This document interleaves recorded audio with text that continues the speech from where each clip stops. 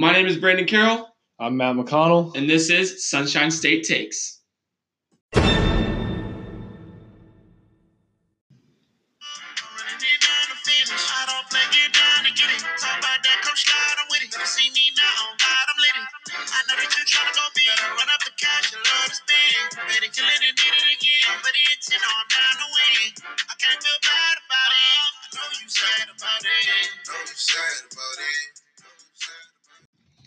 What's going on, everybody? We're having a great day here at my house this week. But winter break. Absolutely, we had to change up the location, but we're still going to bring you the best information from all around sports. But we're going to start with the segment we like to call "What's on Your Mind." My mind, Star Wars Episode 9 tomorrow. Bought my tickets for 8:30. I'm hyped. Episode 8 wasn't very good, but I'm excited to see how they wrap up the story here. So 8:30 tomorrow. Bought my ticket. I'm excited. Where are you going to see it? I'm going to Regal. On Phillips Highway. Nice. That's the best one. Nice. Yeah, I work, so it's tough. But it's going to be interesting. Yeah, I mean, I'm a big Star Wars guy, so yeah. I've been waiting. I've been watching The Mandalorian. I thought it's been pretty good, but I'm ready for some real quality. I'm ready for a movie. Awesome. It's been too long. So, what's on your mind? On my mind right now is still sports related, but something we don't have to talk about, and it's recruiting. Florida recruiting. Yeah. We're number 8 in the nation right now. We fell back a few spots today. We were number 6 going into the National Signing Day, but that's expected. You're expected to change within where you're at from National Signing Day, because there's some players that haven't committed that commit to bigger schools. But I'm honestly comfortable with where we're at right now. I like some of the players we've gotten on the defensive side of the ball. And I'm expecting more to come throughout the day, but I'm honestly happy with what's going on right now. Well, right, and you can never complain with top 10. Actually, related to recruitings, I was looking at the rankings the other day. Not Utah. Actually, we are going to get to Utah in a second. USC was like number 80. 81. That's pretty sad to me, just considering the prestigiousness of the program in years past. I mentioned Utah. I think what was even sadder to me, just based off what they were doing this year, is Utah was like 82. So for those Utah fans out there, if we are having any listening, I don't know if that Utah success is going to keep going for much longer, especially if your recruiting class ranking is only at 82.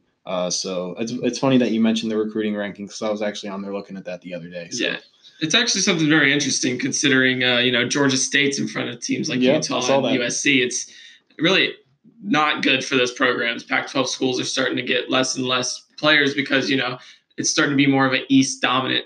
Yeah.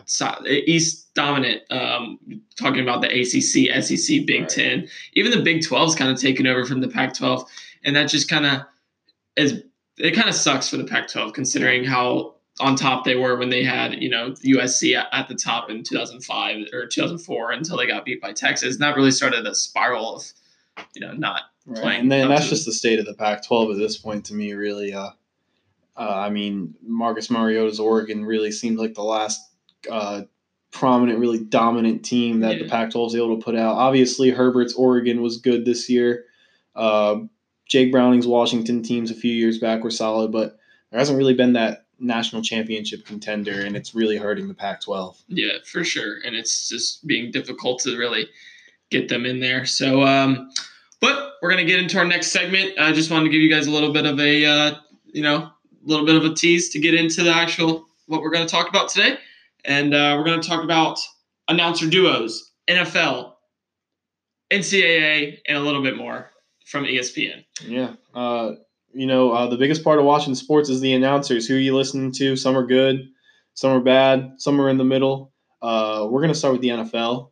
You got your big 3 duos in the NFL. You got the Fox crew, you got the CBS crew, you got the NBC crew. So we decided we're going to go ahead and rank those.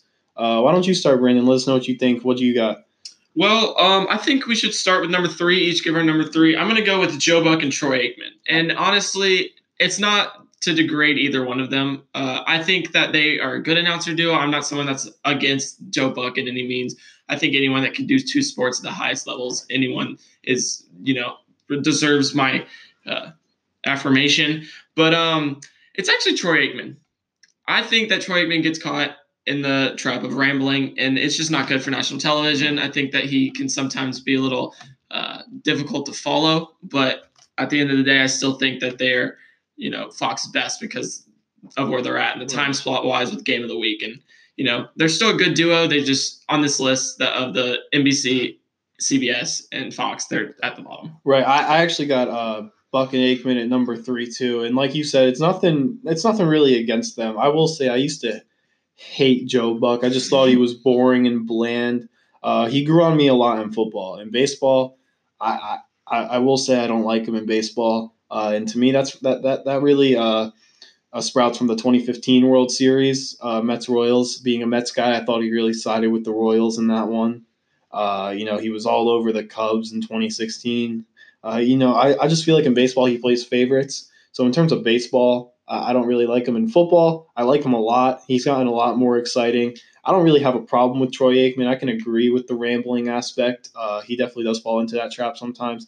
But them being at number 3 on this list, it's not a bad thing. I mean, at the end of the day, we decided to rank these guys because we consider them the big 3. So that means we're still considering Joe Buck and Troy Aikman a prominent duo in announcing in pro sports. It's just out of the big 3, we still think there are 2 that are better than them. Absolutely. Like I said earlier, the big 3, they're still the best of the best. They're still the best from their respective networks. And just because they're number 3 doesn't mean they're terrible. Right. So, all right. Do you want to get us number 2? Yeah, my number 2 is Jim Nantz and Tony Romo.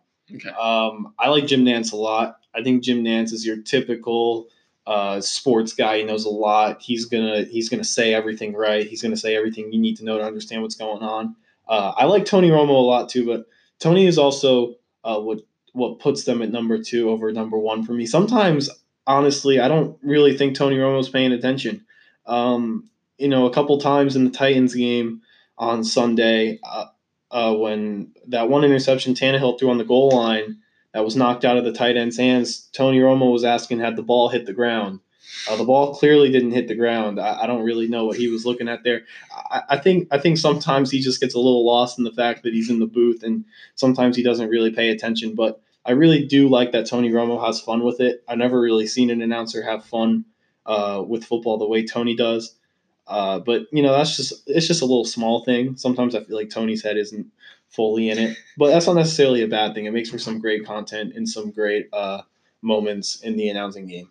Absolutely. I'm going to have to go with Al Michaels and Chris Collinsworth. I believe that, honestly, now here's a guy that knows how to get it done. Here's some guys that know how to have dialogue together. They're the most experienced in the group. They are honestly what makes Sunday Night Football what Sunday Night Football. Yeah. They've been, consistent for many, many years. I feel like they bring an authentic experience for sports fans within the booth because they are able to not just commentate on the game, but also have dialogue and cut up with each other and, be able to have that chemistry that not many other people have within the sports announcer game. And, Collinsworth he's a character, that's for sure. Michaels knows how to balance that out, and I just think they work really well together, which puts them number 2 for me. Right. And they're my number 1. And like you said, they just really authenticate Sunday Night Football. And Sunday Night Football is my favorite game of the week in and week out. And I'm gonna list a couple things I really like about them. Week 1, when the Packers faced off the Bears to open the season, they kind of dressed up with that little 20s theme, to celebrate the 100th season kickoff. Another thing I really liked is the chemistry they have. Yeah. It was in the Patriots-Texans game a few weeks back. Deshaun Watson had an escape sack. It wasn't really a crazy play in terms of what happened after he escaped it. He just threw the ball away for an incomplete pass. But Chris Collinsworth really started talking about how big of a play that was because it keeps drives alive. And then later in that game, Texans up 14-3. Chris goes, Al, you know what the play of the game was so far? And Al, snap like that, goes, the escape sack. And Chris was like, that's right, the escape sack. And Al goes, I can read your mind, Chris. The chemistry just blows me away from those two. And like you said, Chris Collinsworth is a character. I think my favorite thing about Chris Collinsworth is how he slides in. Is it the left or the right? The slide. It's just iconic. He's a funny guy. He knows so much about the game. Al's just a classy, older football knowledge guy. They just both possess what I think a good announcer duo needs to have, and they balance each other out really well. So that's why I put Al and Chris at number 1. Yeah, so my number 1 is going to be the CBS duo. It's going to be Tony Romo and Jim Nantz. And, it was hard for me to choose between Al Michaels and Chris Collinsworth and Tony Romo and Jim Nance. But what separated me was honestly Tony Romo's just mind for the game. I think he brings insights into play calls, and at the purest form, he is the closest thing that sports fans get to experience of a mind of a true NFL player, and a smart one at that. Someone that knows how the game works, how the intricacies, and he really articulates that on screen very, very well. And, like you said, Nance is someone, he's that older. He just knows everything about football. He's able to, tell you how it is 100% of the time. And it doesn't really get boring. His voice is really knows how to, his voice is what makes him a great play-by-play guy. Sometimes in sports, you can get those guys that know what they're talking about, but their voice doesn't match what they're saying.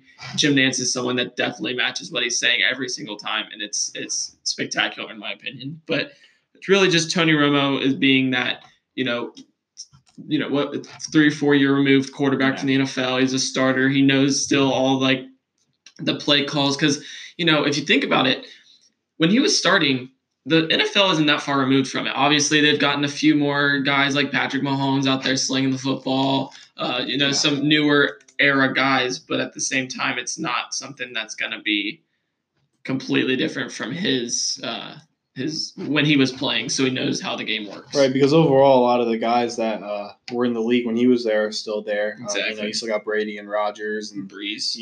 Breeze, Stafford, even Cousins was around for a little bit. Just some of those guys. So he knows a lot. He knows all those guys. I definitely agree. I really do admire Tony Romo's knowledge, but at the end of the day, it's just the old school aspect of Al and Chris that put them at number one for me. Yeah. And one other thing, Jim Nance, for me, is someone that I feel like if you put anyone in the booth with him, he can commentate with them. It doesn't matter who it is.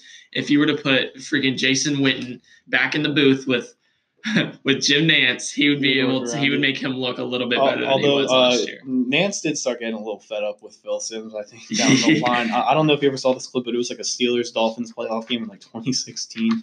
Yeah, Phil Simms like farted in the booth, and Jim Nance just like on camera just like gets up and walks away. And then the next year, Tony Romo's in the booth. I always found that to be kind of funny. Yeah, so you just thought that Nance was Nance is the reason Simms is gone. Yeah, no, maybe, I don't know, but I'm not complaining with Romo in there. Oh yeah. But all right, so we're gonna get into our next segment, which is the favorite college duo. Right. It's still ranking announcers, but we're gonna get into our favorite college duo, and for me, I'm gonna have to go with Gus Johnson and Joel Klatt. I think Gus Johnson brings a pure excitement to the game. He brings that, intensity and passion, and I just think that's something that not a lot of sports fans get very often, especially from the announcer booth, because it can be hard to not sound, to sound authentic and to not sound fake when you're getting excited in an announcer booth. But I think that Gus Johnson does a really good job of balancing his excitement for the game and also being able to call play-by-play the way he does. Right. I got Gus Johnson and Joel Klatt at number 1, 2. Growing up, I played a lot of the older Madden games, like Madden 10, Madden 11, Madden 12. I think Madden 12 was the last one he was in. And, whoever you're playing as, you throw a deep touchdown and you just hear Gus Johnson's voice in the background going crazy. And it's like, I like this guy a lot. I actually think Madden 12, it was Gus Johnson and Chris Collinsworth. Yeah. That was awesome. So, I really just have this as my favorite duo just because of Gus Johnson. Yeah, same. I love the energy. I think it was the 2015 Big Ten Championship, Iowa, Michigan State. Mm-hmm. CJ Beathard threw this 85-yard touchdown, and Gus Johnson was just going crazy in the booth. And there's so many iconic calls he's had where he was just going insane. I actually think this might be another thing you might not know. When he got fired from CBS, I'm pretty sure it's because Chris Johnson broke off for some long touchdown run, and Gus Johnson said, "Look out, he's got getting away from the cops." He just didn't. He had fun with it. Unfortunately, he got him fired from CBS, but he found his home with Fox Big Ten, and that's the other reason I put them here, because I really like Big Ten football. It's my favorite conference in the college football to watch. So, every time I'm watching the biggest Big Ten game of the week, I'm going to have Gus Johnson there calling it for me. So I really admire that. Yes. So as someone that is a Gator fan, I obviously enjoy SEC on CBS, but I definitely would take this announcer duo over, the other ones from CBS, Fox, or the other Fox announcers, ESPN, even Kirk and what's his name? Reese Davis. Reese Davis. I always forget his name. Yeah, Reese Davis. It's something that it's difficult, but Fox definitely has something special going with Big Noon. They have that duo together, and it genuinely makes people enjoy watching Big 12 and Big 10 football. And especially, guys like Justin Fields playing. It's going to create for some energetic announcing. I'm really fond of Gus Johnson. I've always been, partially because of the Madden games, partially because of his energy. I like him a lot. He's probably, honestly, not too far behind Alan Chris for me, because Alan Chris will always be my favorites. Yeah. Gary Cohen for SNY, who's the Mets announcer, is also going to be one of my all-time favorites in terms of energy. But, Gus, Al, and Chris, those guys, they're all just they're amazing. I really admire them. Yeah, someone that I actually grew up listening to was Mick Hubert for the Gators. He is someone that I really admire, and he really brought that passion for Gator football, which really, honestly, played into how much I like the Gators. Yeah. And like I was saying, if I had to choose between Gus Johnson and Joel Klatt, or Brad Nessler and Gary Danielson, and Chris Collinsworth and Al Michaels, that'd probably be one of the hardest decisions I've ever had to make. Yeah. They're all three. They know how to announce really, really well, and I think that they're very good at their jobs. Gus Johnson doesn't get to announce a Super Bowl or anything, because that will be fun. I mean, I don't know about last year's Super Bowl, but you got the Pats and Eagles going in it, and that shootout 2 years ago. Imagine Gus Johnson calling the Philly special. I mean, it's just missed opportunities. Yeah. But anyways, we're going to get into our three least favorite. We're combining college and NFL for these. Mm-hmm. You can go ahead and start with this one. All right. So number 3, I have Andrew Catalon, James Lofton. I have really no good reason of why I don't like them, but I just don't think they're good at their jobs. Yeah. And it's just, I think James Lofton can be boring at times. He can just be very against. He definitely picks sides, in my opinion. He shows favoritism towards one team, and other teams he kind of bashes, which there's a lot of announcers like that, but not as much as James Lofton, in my opinion. Andrew Catalon's just he's just there, and he's guilty by association. Yeah. My number 3 is Sparrow Ditas and Adam Archuleta. I don't necessarily think they're terrible announcers, but it always seems like they get kind of the bottom feeder game of the week. Yeah. And that makes me mad, especially with the 2017 Jaguars, who were a legitimately good team. We were always having these guys announced for them, and there was never really any energy or hype surrounding the Jaguars, because every time you watch the game, no one really exciting was announcing them. That's why it was really important that the Jags did get into the playoffs that year, because once they got in, they had 3 straight weeks of Romo and Nance calling their games. Yeah. So they finally got that exposure and excitement around them. But yeah, no, it's really just that 2017 season that makes me dislike these guys, because every game the Jaguars played, we had to listen to them. And it kind of just got tiring. This is rough. Yeah. Yeah, they were terrible. It was hard being a Jags fan at that time. Obviously, we were winning, but they could not call games to save their lives. So it just wasn't bringing excitement to the table, and it was, something that was definitely glad to be done last year, until they decided they stopped wanting to play football and go back to being the old Jags. But at number 2, I have Burger McFarland and Joe Tessitore. I believe that Joe Tessitore is actually good at what he does. His voice is perfect for Monday Night Football. He brings, he's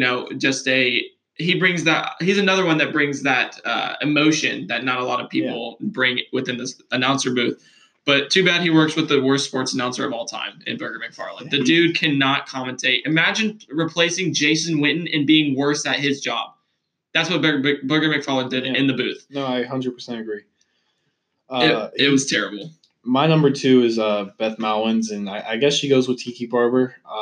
This is mainly just more towards Beth Mowins. I don't think she's good. I listen to a lot of her games on college football or ESPN or whatever, and it's usually just like a bottom feeder matchup, and it doesn't help. It doesn't help that she's calling it. I don't want to listen to this. I think you're boring. I'm sorry. That's what it is for me. I just straight up think she's boring, and any game I watch, there's not really any excitement. I like it. I'm not against her being in the booth by any means whatsoever. Just from the excitement aspect, there's nothing there for me. Yeah. No, I 100% agree. She's actually my number one, and I don't care who she goes with. She could go with anyone. Literally, Superman could get in there, and I guarantee you I would not like her. It's nothing against, her being a girl, because I love Doris Burke whenever she does basketball. I think that she's probably one of the best announcers they have in NBA right now. I just think that Beth Mowins, like you said, is really boring. She's just all around just not a good announcer. And when honestly, I've gotten to the point wherever I watch a game with her, I mute it because I can't stand her talking too much. And it's sad, but at the same time, it's true. Yeah, and then my number one is Tessitore McFarland. And once again, this is just a shot at McFarland. I think he's terrible. It seems like every week he calls a new player the best player at his position. I don't know. I feel like he spends more time trying to make that big statement than actually just announcing the game. Tessitore is good, and I feel bad for Tessitore. I do too. He announces with a total idiot. I mean, it's a shame because Monday night was such a historic night in terms of Breeze breaking records, but exactly. I didn't even watch it.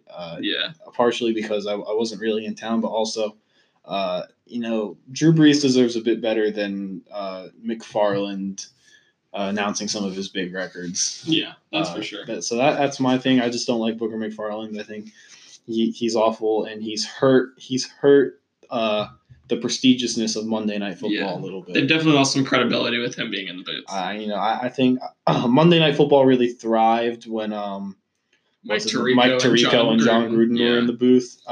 Those guys were really good. Even Sean McDonough in there was good. Right now, once again, Tessitore isn't bad, but they're really struggling right now to find a good color commentator to accompany him. So until they find him, Monday Night Football is going to continue to just kind of be like meh. I mean, it's a good matchup, but I could go without watching. Yeah, I tried to give Booger a shot last year when he was on the Booger Mobile until he said that Kelvin Benjamin was a Popeyes biscuit away from being a tight end. And I said, that's enough. I'm done tired of this dude. And then they gave him the job in the booth. I was like, what is going on? Right. But yeah, that was rough. So that's where we stand on our announcers. Kind of give you a good idea of what we like to hear when we watch our football games. I think we're going to start getting into some of the Week 15 action. Absolutely. And so we're going to get into that coming up next. All right, so getting into the NFL, we're going to start with the Texans versus the Titans. It was a matchup in the AFC South, and it honestly decided for the first, the 3 seed, honestly, 3 or 4 seed in the AFC playoff picture. But Texans came away victorious. Yeah, it was really a game of big breaks. Some end zone interceptions. Kind of a sloppy game, honestly, to an extent. The guy I was watching in this one surprisingly wasn't MVP candidate Deshaun Watson. I was watching MVP candidate Ryan Tannehill. And I don't really think he looked bad at any point in this game. And it just really sucks because that goal line interception that Anthony Frisker couldn't hold on to kind of really swung the direction that this game was going to take. It set up the Texans with a short field. They were able to build a double-digit lead, and kind of from there, the Titans were just playing catch-up. But absolutely. I thought Tannehill did a good job of playing catch-up. He definitely kept the Titans in this game. He had a big rushing touchdown on a 4th and goal, and overall, I just thought he had a good day, and that's really been the story since he became the starter, was good day after good day. Yeah. He, he went 22 for 36, 279 yards, 2 touchdowns, an interception. They weren't flashy stat lines by any means, but they're not something that's going to lose your team the game. Obviously, the interception on the goal line was not something that's going to help them, but at the same time, I didn't think that was 100% his fault. Obviously, you can't throw that ball in there, but I didn't think it was kind of a, bang bang play, and it happens in the NFL, especially with the talent of the Texans that any NFL defense has. But I honestly thought that this was just the definition of a divisional matchup. Right. It was kind of, the Texans jumped out to that lead, but the Titans was always coming back. They were always trying to, stab back at that lead, and they finally were getting there until, ultimately they just fell short. Yeah, I mean, it came down to an onside kick in the end. Tannehill found Dion Lewis late, the former Patriot. They just couldn't get it. That it was a game I was pulling for the Titans to win. It seems like the Texans, as of late, have been that team to kind of run the AFC South. especially the past few years. They've even been winning the division with Brian Hoyer at QB. You have your outlier. The Jags won the division in 2017, but it seems like the Titans haven't won that division in a while. So I'm pulling for them to win it, but this loss might have killed their chances, and it's a shame because you think of some of the teams the Titans have beaten at home this year, like the Chiefs. They got the Saints next week. I think the Titans really could have made some noise had they been hosting a playoff game on Wild Card Round weekend. So I'm a little disappointed in Tennessee for not pulling through, but at the end of the day, Houston is who they are. I was really impressed with DeAndre Hopkins. I thought he really took over in the fourth quarter, and that played a huge role in them getting that win. Also, Kenny Stills with 2 touchdowns. That receiving core in Houston is, it's very good, and it's going to help them win games in the postseason. Yeah, absolutely. One thing I wanted to say about Tannehill is that since taking over as the starting QB of the Titans, he's posted 2,272 yards, 17 touchdowns, 6 interceptions, and a 57.6 QBR in 9 games. Right. Those are 9 games started. Yeah. I just believe that in throwing 253 yards per game, that's a pretty good stat line. It's winning numbers. Exactly. They're 6-2 in the time that he's since he's came in, or 6.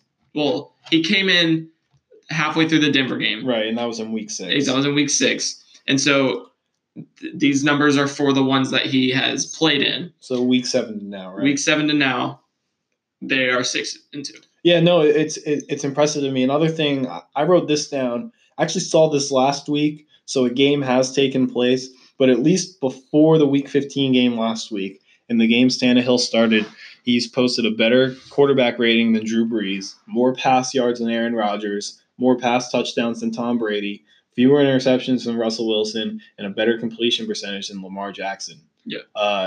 And those are always guys, minus Tom Brady this year. Those are all guys that are really year in and year out are going to be in the MVP conversation. And Tannehill is matching them. Absolutely. He's matching all of them. And it's impressive to me. And I said it to a few of my friends coming into the year that the Titans' best quarterback was on the bench. Mm-hmm. It kind of just got to the point where the Mariota plan was kind of stalling. Yeah. And it wasn't really going anywhere. The offense was stagnant with him. It was hurting their chances to make any kind of noise. So it's like, why not give Tannehill that shot? And I think it's the best decision Tennessee could have made because he's played very well. And the other thing is people don't really talk about, Tannehill was never really bad in Miami. The year the Dolphins made the playoffs in 2016, that was largely contributed to the way he played down the stretch in the 10-game win streak. Yeah. He ended up getting hurt, though. Despite Matt Moore having to play in the playoff game, he still was the one that got them there. Right. So we've never actually seen Tannehill in the playoffs yet, and this could be the year. He was stripped of that opportunity in 2016 once again because he was hurt. But, he's putting up these numbers. He's going to have a shot to lead his team to some wins in some playoff games. Yeah. So I for one, want to see it. And especially with the MVP level that he's playing at, do I think he's going to win MVP? No, it's Lamar Jackson's by a mile. 100%. But, he's playing well, and he is deserving to at least play one game in January. Yeah.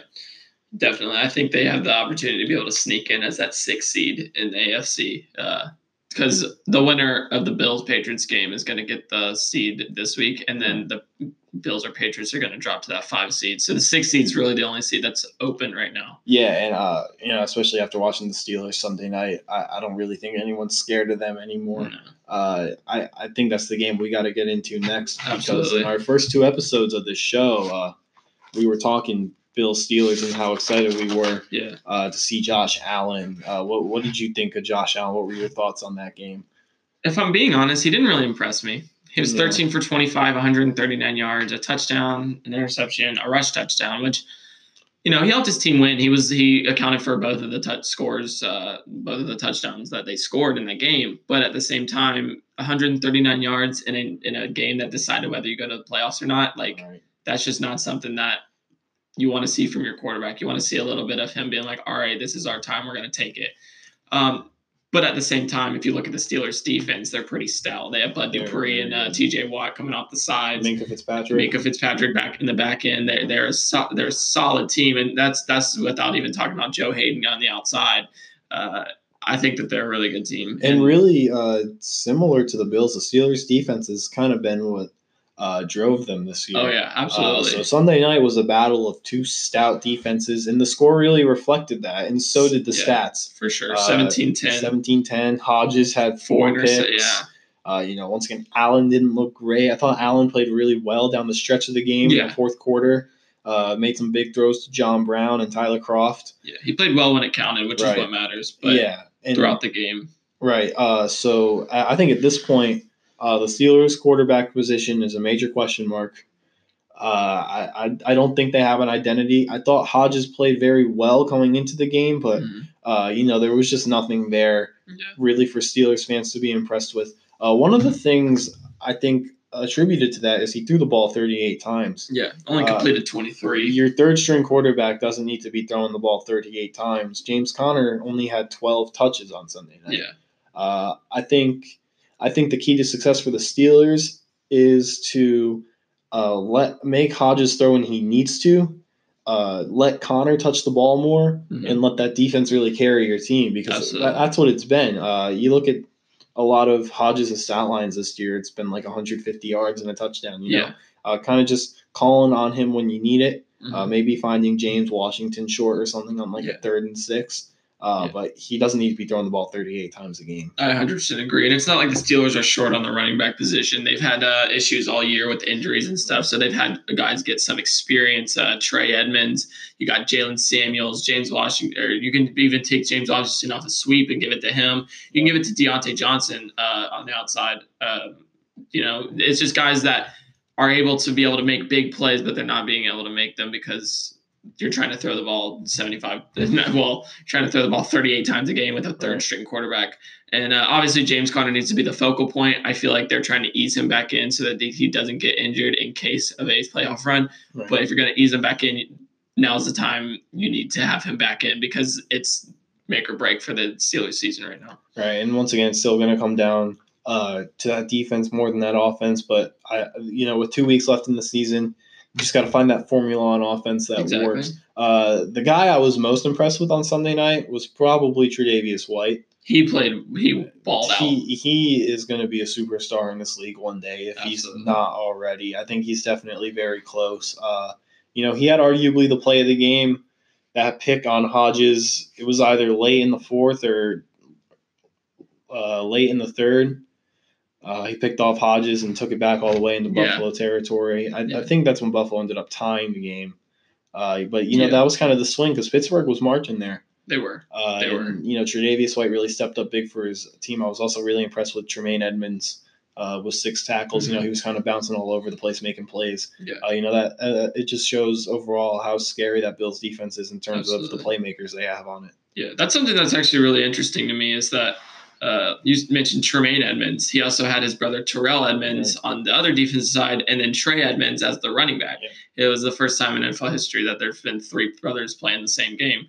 I'm not sure how many times Trey got in the game, but I know Terrell and Tremaine were definitely big within the both game plans on defense. Yeah, it's always fun when you have brothers go up against each other. Exactly. It's like the Watt brothers whenever Houston and it's crazy how good of athletes the Watt brothers are. You got the Watt brothers, the Bosa brothers. I honestly, as of right now, I would probably take the Bosa brothers over I think I would too, and I think the reason for that is just at this point J.J. Watt's ability to stay on his health. Overall in terms of dominance, probably the Watt brothers, because just the freak of the athlete J.J. Watt is. Yeah. I think it was Chris Collinsworth who said it on Sunday. Like, just imagine how they were as kids wrestling and whatever it was. That's T.J. and J.J. Watt. Yeah. Probably pretty crazy compared to where they are now. I think it's time to go ahead and dive in to the last game in Oakland. Yes, sir. Jags Raiders. Storylines. What a game. Storylines. That is for sure. Minshew Magic. Absolutely. 17 for 29, 201 yards, 2 touchdowns, 102.8 passer rating. Yep. You look at those stat lines, you're like, okay, man, they did all right. But then you look at the game, you see the eye test, and he's like, this guy led a comeback. They were down 16-3. He went out there, lit up the field, and he was able to get to 5-5 in his rookie year as a Jags starter. And once again, it didn't look great offensively, at least until the end. And once again, that's what matters. Exactly. your ability to make plays down the stretch, because the game's never over till the clock hits 0. And I think Minshew really showed that on Sunday.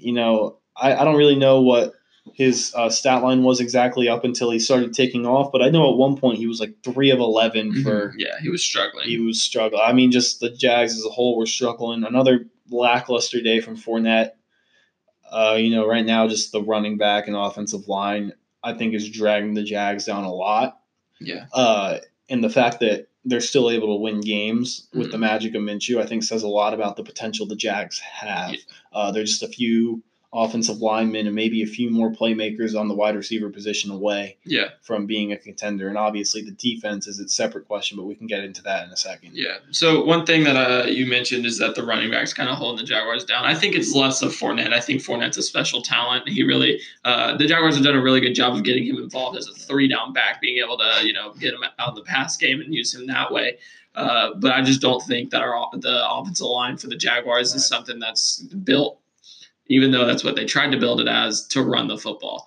Tom Coughlin tried to, when he came in, he's like, all right, we're going to run the football. We're going to play defense. Even though that's not the new style of football, he was still trying to make it that type of scheme. And it's kind of funny that now we're looking at it and we're like, okay, the Jaguars are not that team. They cannot run the football 25 times, even though when they do run the football 25 times, it increases their chances of being able to win football games because Fournette gets in a rhythm. But going down 16-3, obviously that's not going to be able to happen because you can't. Time is on your side at that point. Obviously it's just not what the NFL is these days. Outside of the Ravens, not many teams are having crazy success running the football. The Niners are running the football really well. But a lot of teams are just throwing it. Even the Patriots with 42-year-old Tom Brady are averaging like 37 pass attempts a game or something. Mm-hmm. It's just the state of the NFL. I was actually very impressed with the Jags receivers in this game. Keelan Cole had a pretty good day for the first time in a while, and Keelan Cole's a guy I like because of his ability to go up and get the football, and that's what I wish they used him for a bit more. I thought when the Jags played the Patriots last year, they really thrived off of Keelan Cole going up and getting the ball. The spectacular catch on the sideline. The Patriots just had no way to defend it, and I really don't think many teams are going to have a way to defend it if you're really utilizing Keelan Cole to his max ability. Chris Conley's another one of those guys, and he had a good day too. He had the 2 touchdowns. He was made 4 catches, 49 yards, 2 touchdowns. That's a good day, especially considering the Jags really turned it on late, and that's where most of their offensive production came from. Exactly. When it mattered, he came through. So, I think everything just clicked, and it doesn't really make sense to me how it clicked, considering how bad they looked early on. Mm-hmm. But I have no complaints. This is definitely a promising game for Jags fans, considering the way the offense was able to come through late, because the Jags have been down big a lot this year. Yeah. And, they kind of just looked lifeless, and they kind of, haven't been able to make any noise, and all of a sudden that just changes. So what do you think went into that? And how do you feel about the Jags going forward, knowing that they have a quarterback that has that ability to pull out some of those miracles? I think that it makes Jaguars fans a little bit more comfortable being able to say, like, okay, maybe we have someone we can build around, because that's not something that the Jaguars can say for a while now. They've been kind of in and out on like which quarterback is the one that's going to take us to the promised land. And with Minshew coming in, not many people thought he was going to be the guy, especially at the beginning of the year.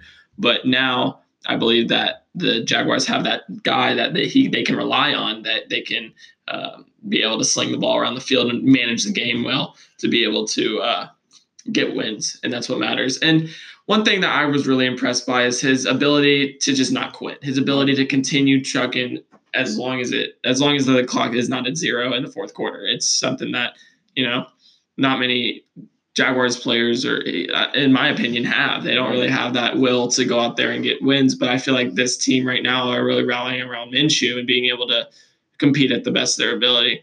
And, honestly, the offense was definitely what helped the Jaguars a lot be able to get the win. But the defense, if you want to look at the defense, after going down 16-3, everyone was like, all right, here we go again. It's going to be another one of those days. Jaguars went down, kicked the field goal, make it 16-6. And then the Jaguars defense kind of turned it on. They're like, all right, we got to get it done. my players of the game are two players that need to stay together for as long as they're in the NFL. Yannick Ngakoue and Josh Allen. Yep. They combined for 3 sacks. Ngakoue had 2 of them, and Allen had 1. They both played well in the run game. They've both been able to play run fits pretty well from the outside position. I feel like Ngakoue got snubbed of a Pro Bowl this year. Obviously, congratulations to Calais Campbell. Yeah. That's my guy. Calais Campbell has been that heart and soul of the Jaguars since they've been to the playoffs. But being able to hold Josh Jacobs to 89 yards on 24 carries is not something slight, impressive. Especially with the inconsistency in the run game the Jaguars have faced the past few weeks. He was coming off an injury the week before. Maybe that played into it, but still, that's still a moral victory on top of the real victory that the Jaguars were able to accomplish.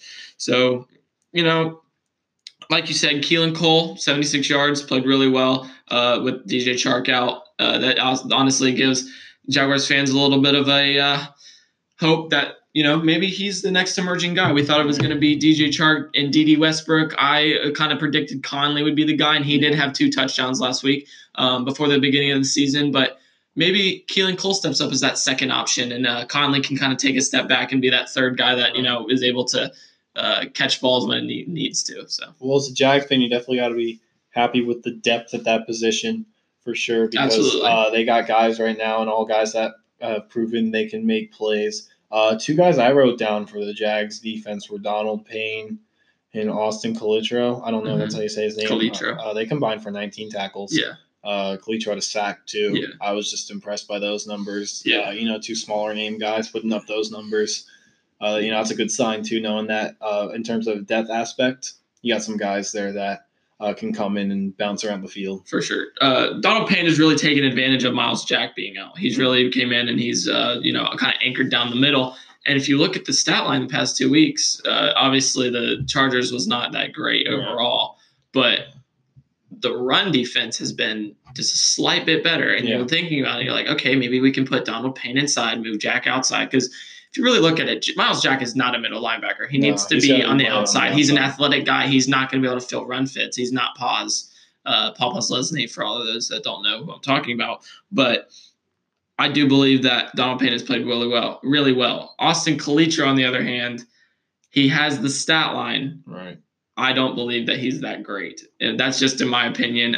He's that guy that puts up those numbers, but at the same time, you're like, okay, well, he's making tackles 15 to 20 yards downfield. Yeah. He's chasing Tyrell Williams into the end zone and tackling him 5 feet in the end zone. Like, it's obviously that can count as a tackle. I'm just saying, like, it's just like, okay, why'd you do that? Was unnecessary. But obviously, he played well. He was able to give the Jaguars a better chance to win because of those tackles, because they didn't allow for anything, further than that. But I definitely feel like his lateral quickness needs work. He is someone that's not very fast. And as Jaguars fans, we're used to seeing guys like Telvin Smith and Myles Jack flying around the field from that weak side position. But he's getting the job done, and that's what matters. Exactly. I want to go back to Gardner Minshew for a second. Okay. There was just some things. I'm going to start with this. He started trademarking some terms. What was it? Minshew Magic. Minshew Mustache, and Minshew Mania. Yeah. I was watching Pardon the Interruption the other day, and Michael Wilbon and his partner, they were talking about how he needs to kind of slow his roll a little bit because he might not be in the league next year. I'm like, what are you talking about? Yeah. Minshew's going to be the starting quarterback for the Jags in 2020.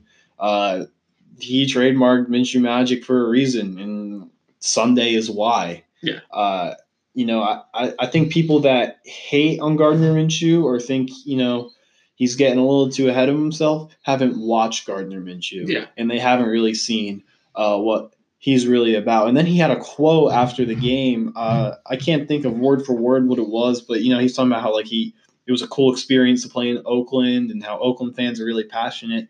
And then he said it was fun to ruin that for them. Yeah. The guy clearly doesn't, he just has that. He doesn't care about the noise. Right. He doesn't care about all the outside. He did say that it's the most middle, or it was it Conley. One of them said it was the most middle fingers. Oh, Minshew. It was the most middle fingers he's ever seen. Yeah, Conley said that there was some recreational fun going on in that stadium that day. Yeah. No, for sure. I mean, that's Oakland. The black hole. There was a segment on the NFL Today before the 1:00 game started, just about how the black hole was founded and stuff. And, those guys are crazy. And, the way they dress, you kind of got to expect that. But no, I'm definitely for Minshew to go ahead and say that was fun to ruin it for him.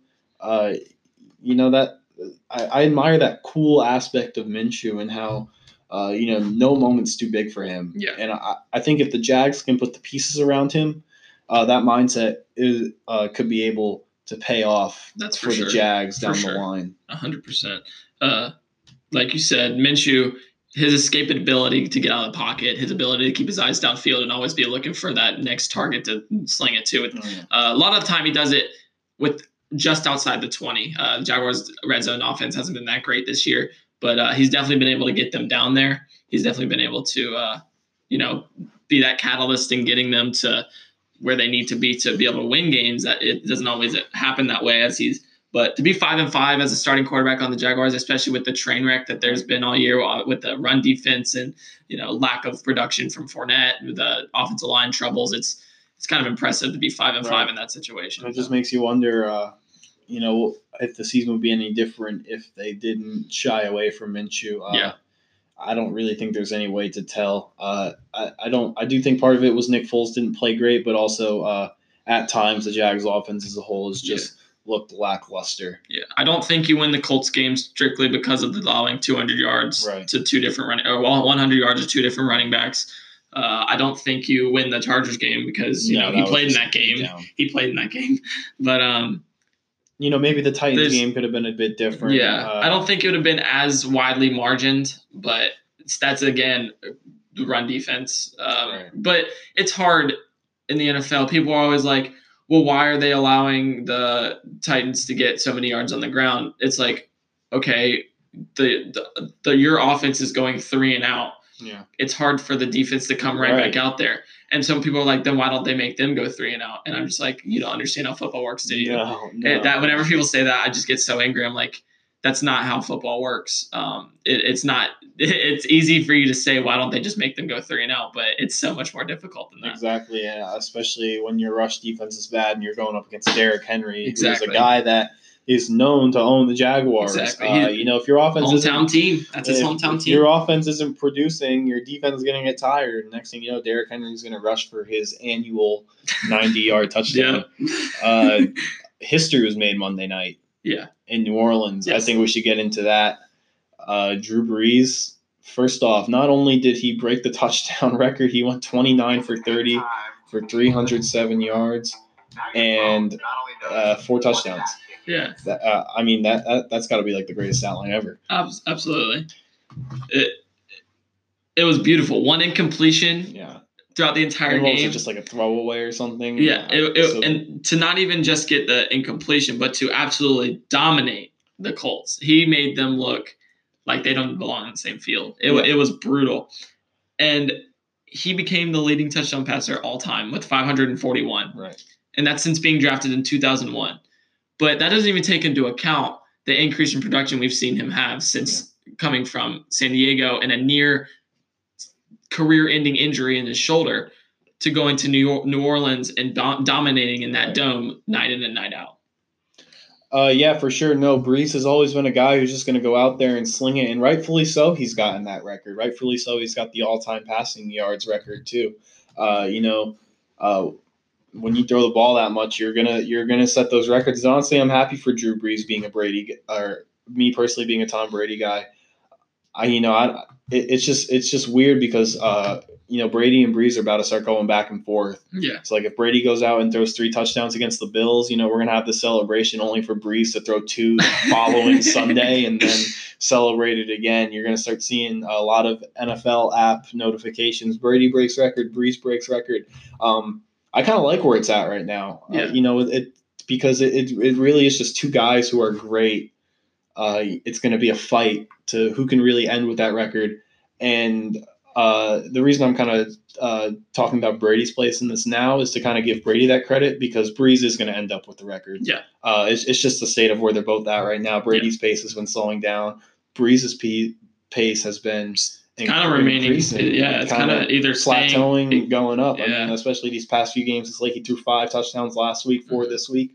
He's just It's just always how it's been with him. Exactly. And I do think the dome has benefited him. Oh, and yeah. I do think there's been some factors. He hasn't made the playoffs every year in terms of Brady has. He's had some bad defenses, so some of those have been garbage time. But a record's a record, Peyton Manning held that record for a while, and by no means was that an easy record to go out and get. Absolutely not. So it doesn't matter whether it was Brady that got there first or Drew Brees. Yeah. It's very impressive. And the fact that Drew Brees got that record while going 29 for 30 is even more impressive. Right.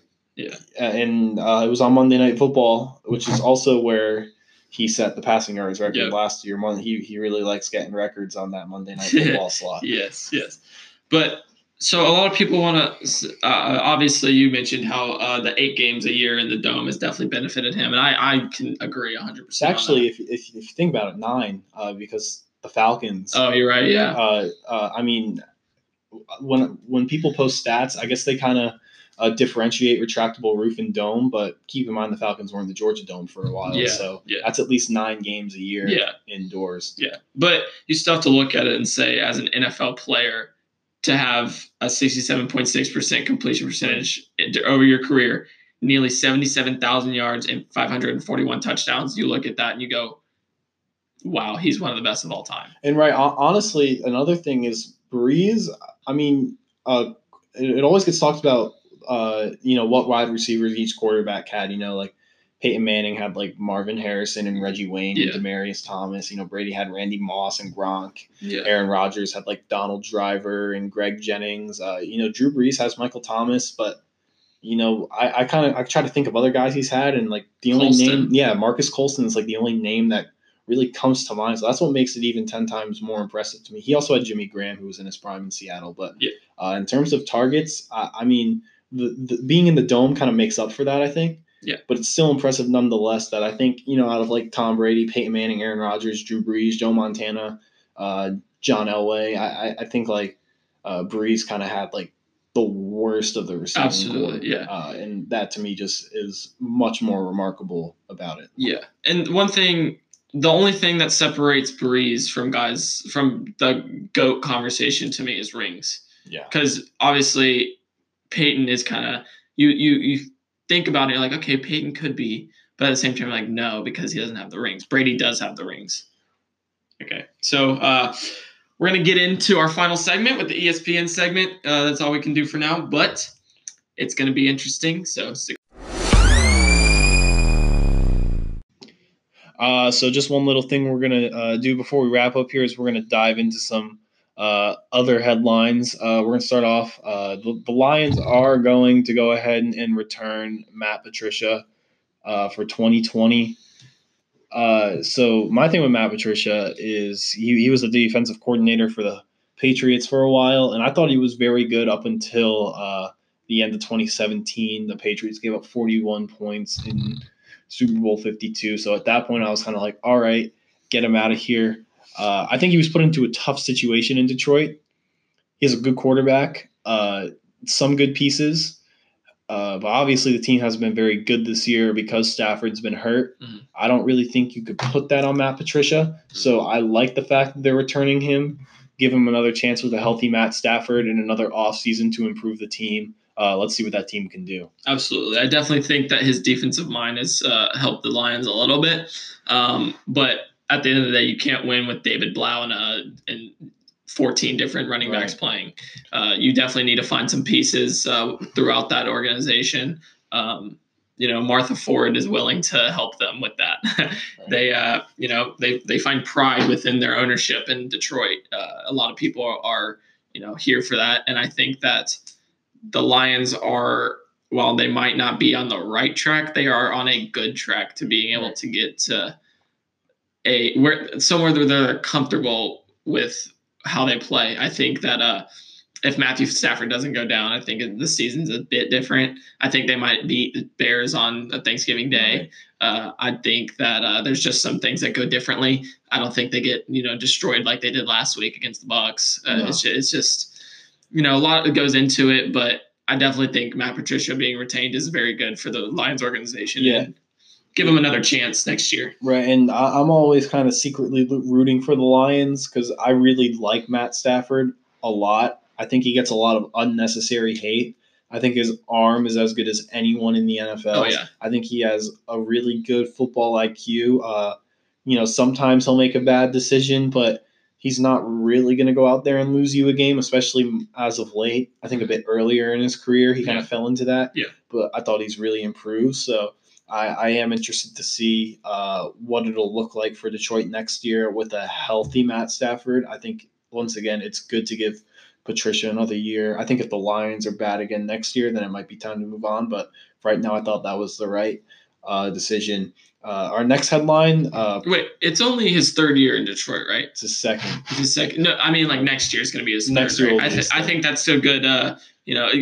Litmus test for a coach. Normally, in their third year is when they really need to be able to turn it on. Similar to how the Jags this year have Doug Marrone in his third year, and he's probably going to go. And rightfully so. I think it's time to clean office there in Jacksonville. 100%, especially after the everything that went down with the NFLPA report. Did you see about that? I did not. I didn't hear about that. The Jaguars actually there was an NFLPA grievance against the Jaguars for making players go to. They made a mandatory off-season rehabilitation thing at the team facility, and that's not allowed through the NFLPA. They can go to who they want, but the Jaguars made it mandatory, and when you didn't show up, they would fine you. That's illegal, and the Jaguars were punished for it. But the funny thing is, it's since 2017, 25% of all grievances have been filed against the Jaguars. Who's been the common source since 2017? Tom Coughlin, the head. All right, he's the one that went in. He tried to be hard nosed. He was not been able to do well at that. It's made it throughout the rest of that report. It cautioned players from signing with the Jaguars. It said if you take this into account when your free agency comes about. And so it's just kind of like, okay, so not only are we struggling as a team right now, but we're also going to start losing free agents because of an NFLPA report, because Tom Coughlin doesn't want to accept that there is a new way to do things in the NFL. And Jacksonville, as it is, already isn't a place that's super attractive to free agents. Exactly. Free agents want to go to the contenders. They want to go play for the New Englands and the Green Bays and the Dallases. That's where those guys want to go. Heck, even the Jets and Giants, simply because of being in New York. LA even. Right, yeah. Especially with that new stadium coming about. So Jacksonville's a place that struggles a little bit, and that could continue to hurt them more. I actually didn't know about that. I find that to be very interesting. But no, like we said, it's time to clean office. It's time to start new. Absolutely. Not only for the sake of the team where it's already at, but for the sake of building the team down the line. Absolutely. Another thing that they released is that they fined a player, or a player got over $700,000 back from being fined. And Dante Fowler tweeted out his bank account getting $700,000 back. Really? Yeah. So he was like, they hated me down there, bro. I was just like, that is so bad. Like, that's because obviously in his first year in as a Jaguar, he tore his ACL in training camp. So they were forcing him to go back to get treatment, and they can't do that. And so they were fining him for it. Yeah. So then we got the Pro Bowl. Yes, we do. Not going to go too much into it, but just kind of looking through the headlines. Obviously, the thing that caught my eye was the Ravens have 12 Pro Bowlers. Yes, they have a lot. I didn't list them all, but just to name a few. Obviously, you got Lamar Jackson, Mark Ingram, Mark Andrews, Big trust. Ronnie Staley, Matthew Judon, Marlon Humphrey, Marcus Peters, and Earl Thomas. Studs. Just studs. Reading that, I don't know why the Ravens can't win the Super Bowl. Those guys, I think honestly, it's theirs to lose. I agree, 100%. They control their destiny. They're the best team in football right now. Yeah, they're gonna have home field advantage. There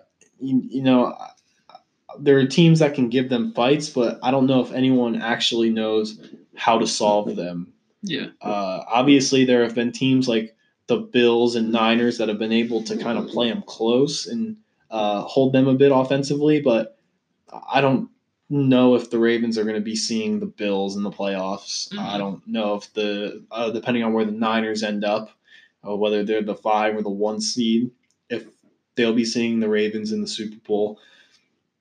I think if I had to go ahead and make a Super Bowl prediction right now, I'd probably go with the Ravens and Seahawks. I think That's who I was going to say. I'd go Ravens, I think those Seahawks. are just the two most dominant teams right now. As a Pats fan, I'm still holding on to that fact. That they turn it on in similar the to playoffs. last year. We kind of walk in.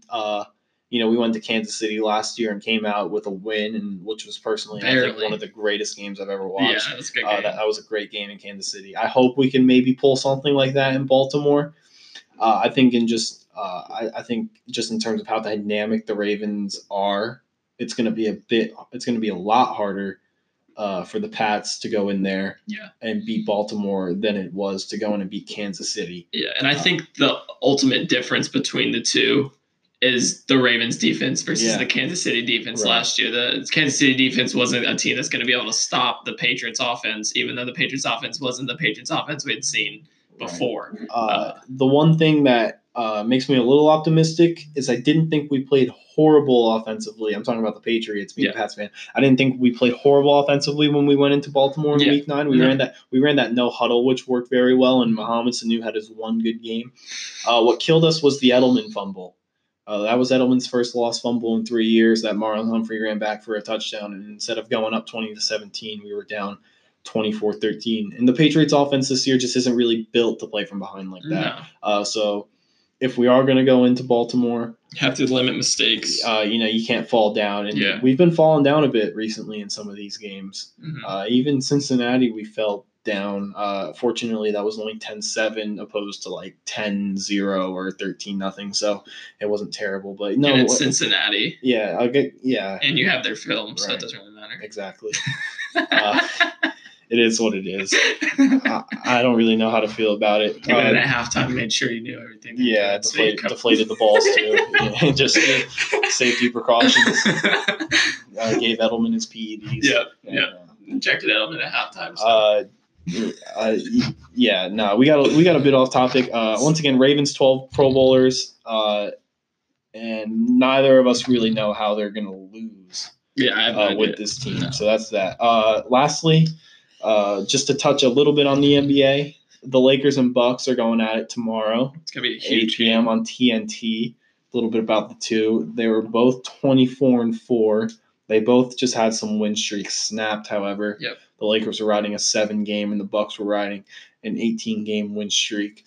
Mm-hmm. The Bucks are averaging 121.2 points per game, where the Lakers are averaging 113.3. Yep. The Bucks are the best team in the East, but the Lakers are the best team in the West. The Lakers are averaging less points per game. However, their defensive rating is better than the Bucks. Right, and I think the Lakers are on top of a much harder conference. Yeah. Not to say the East has been bad this year. One thing that's actually interesting to me is currently the West has more teams in the playoffs as it is right now with losing records compared to the East. You have two. I believe it's the Suns and the Kings. I can't think off the top of my head who it is. In the East, it is the Magic, 12-15, and just to confirm, it's actually the Kings and the Thunder in the West. So that's shocking to me. But overall, I would still firmly say the West is a better conference. Both teams are obviously very dynamic and very good. The Bucks ride Giannis. Mm-hmm. They also have Eric Bledsoe and Chris Middleton. Overall, good team. Lakers, obviously, the big duo of LeBron and AD, scary. I actually got a chance to really sit down and watch the Lakers the other night. I haven't really got a chance to sit down and watch a basketball game this year. I watched the Lakers play the Heat. Yeah, that was a good game. That was a crazy game. Not to get too off topic from this game, but I was very impressed with Miami Heat as well. Yeah. Eric Spoelstra's got his team in a good spot. Bam Adebayo. And this is definitely Eric Spoelstra's best team, not counting any of the LeBron, Wade, and Bosh eras, because this is a team he's just solely built himself, and he's put together pieces that are all working well with each other. So I'm very impressed with the Heat.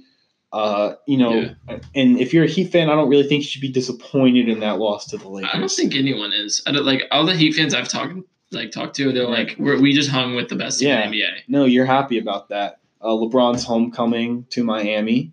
That's always fun. They booed him every time he got the ball. And I was just like, he gave y'all 2 championships. What are y'all doing? I can't remember who he passed it to. I think the score was 197 at this point. LeBron. We were talking about LeBron's passing last week. Yeah. He had this beautiful no-look pass. He was facing the top of the three-point arc, and he passed it off to the right wing, and whoever he passed it to drained the three. It's just stuff like that you got to defend when you're playing LeBron. Obviously, you got 80 size. But once again, I think this game is going to come down to the depth. Now, I don't know how much that's going to hurt the Lakers, considering it's just a one-game matchup compared to a 7-game series. Yeah. But if the Bucks want to win this game, it's really got to be taking advantage when LeBron and AD aren't on the court. Yeah. Same goes for the Lakers, and that's going to be how does the Lakers' depth match up with the Bucks' depth when Giannis isn't on the court. Mm-hmm. Once again, until I really see something I'm impressed with, I'm still not crazy about the Lakers' depth. But to me, for this game, I'm going to go with the more experienced guys. I think LeBron and AD are going to pull this one out. I'm taking LeBron and AD as well. They're coming off a rough loss last night to the Pacers. They haven't really. LeBron and AD came out earlier this year and said that they had made a pact that they are not going to lose 2 games in a row. Right. And I think that determination from 2 of the best players in the game is going to be able to be the difference. And I see LeBron playing a good 46 minutes, AD playing 40. I don't see a lot of, resting or anything like that. Right. And AD didn't even play the other night. He was sitting out because of an injury. In games like this, especially when they're gonna play, your depth isn't great. Yeah, these are the games where you're gonna get the most out of LeBron and AD, and then you're gonna let them rest in some of those other games against some of those bottom feeders. Yeah. But if you're the Lakers, you want the 1 seed in the West. You want that home court advantage.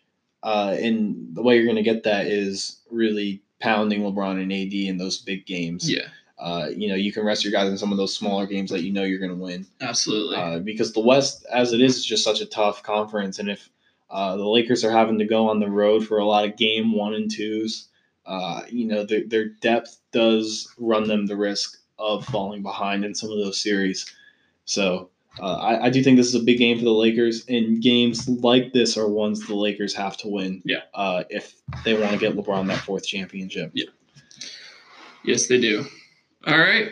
Well, it was a good time, but we have to wrap it up. Thanks for listening to another edition of Sunshine State Takes. A bit longer show this time. Yeah, just a little bit. Thanks from our move to Anchor. We're able to go a bit longer now. Yes, we are. We're very happy about that. To recap, we had some difficulties. We were struggling with getting our show up on Spotify, so hopefully this is going to be what takes us to the next step. Absolutely. So we're excited for what's yet to come. Little block in the road, but we're dedicated to making Sunshine State. Absolutely. Sunshine State takes the best it can be, so we're willing to work around that. For sure. Join us next week as we it's going to be on Monday instead of Wednesday as we preview the Vikings-Packers matchup that will decide the NFC North. Yeah, no, we're going to dedicate our whole show to a Monday night preview, kind of try and change up the format a little bit. We're excited for it. It's going to be a good game. Absolutely. And we'll see you guys then. Yep. See ya.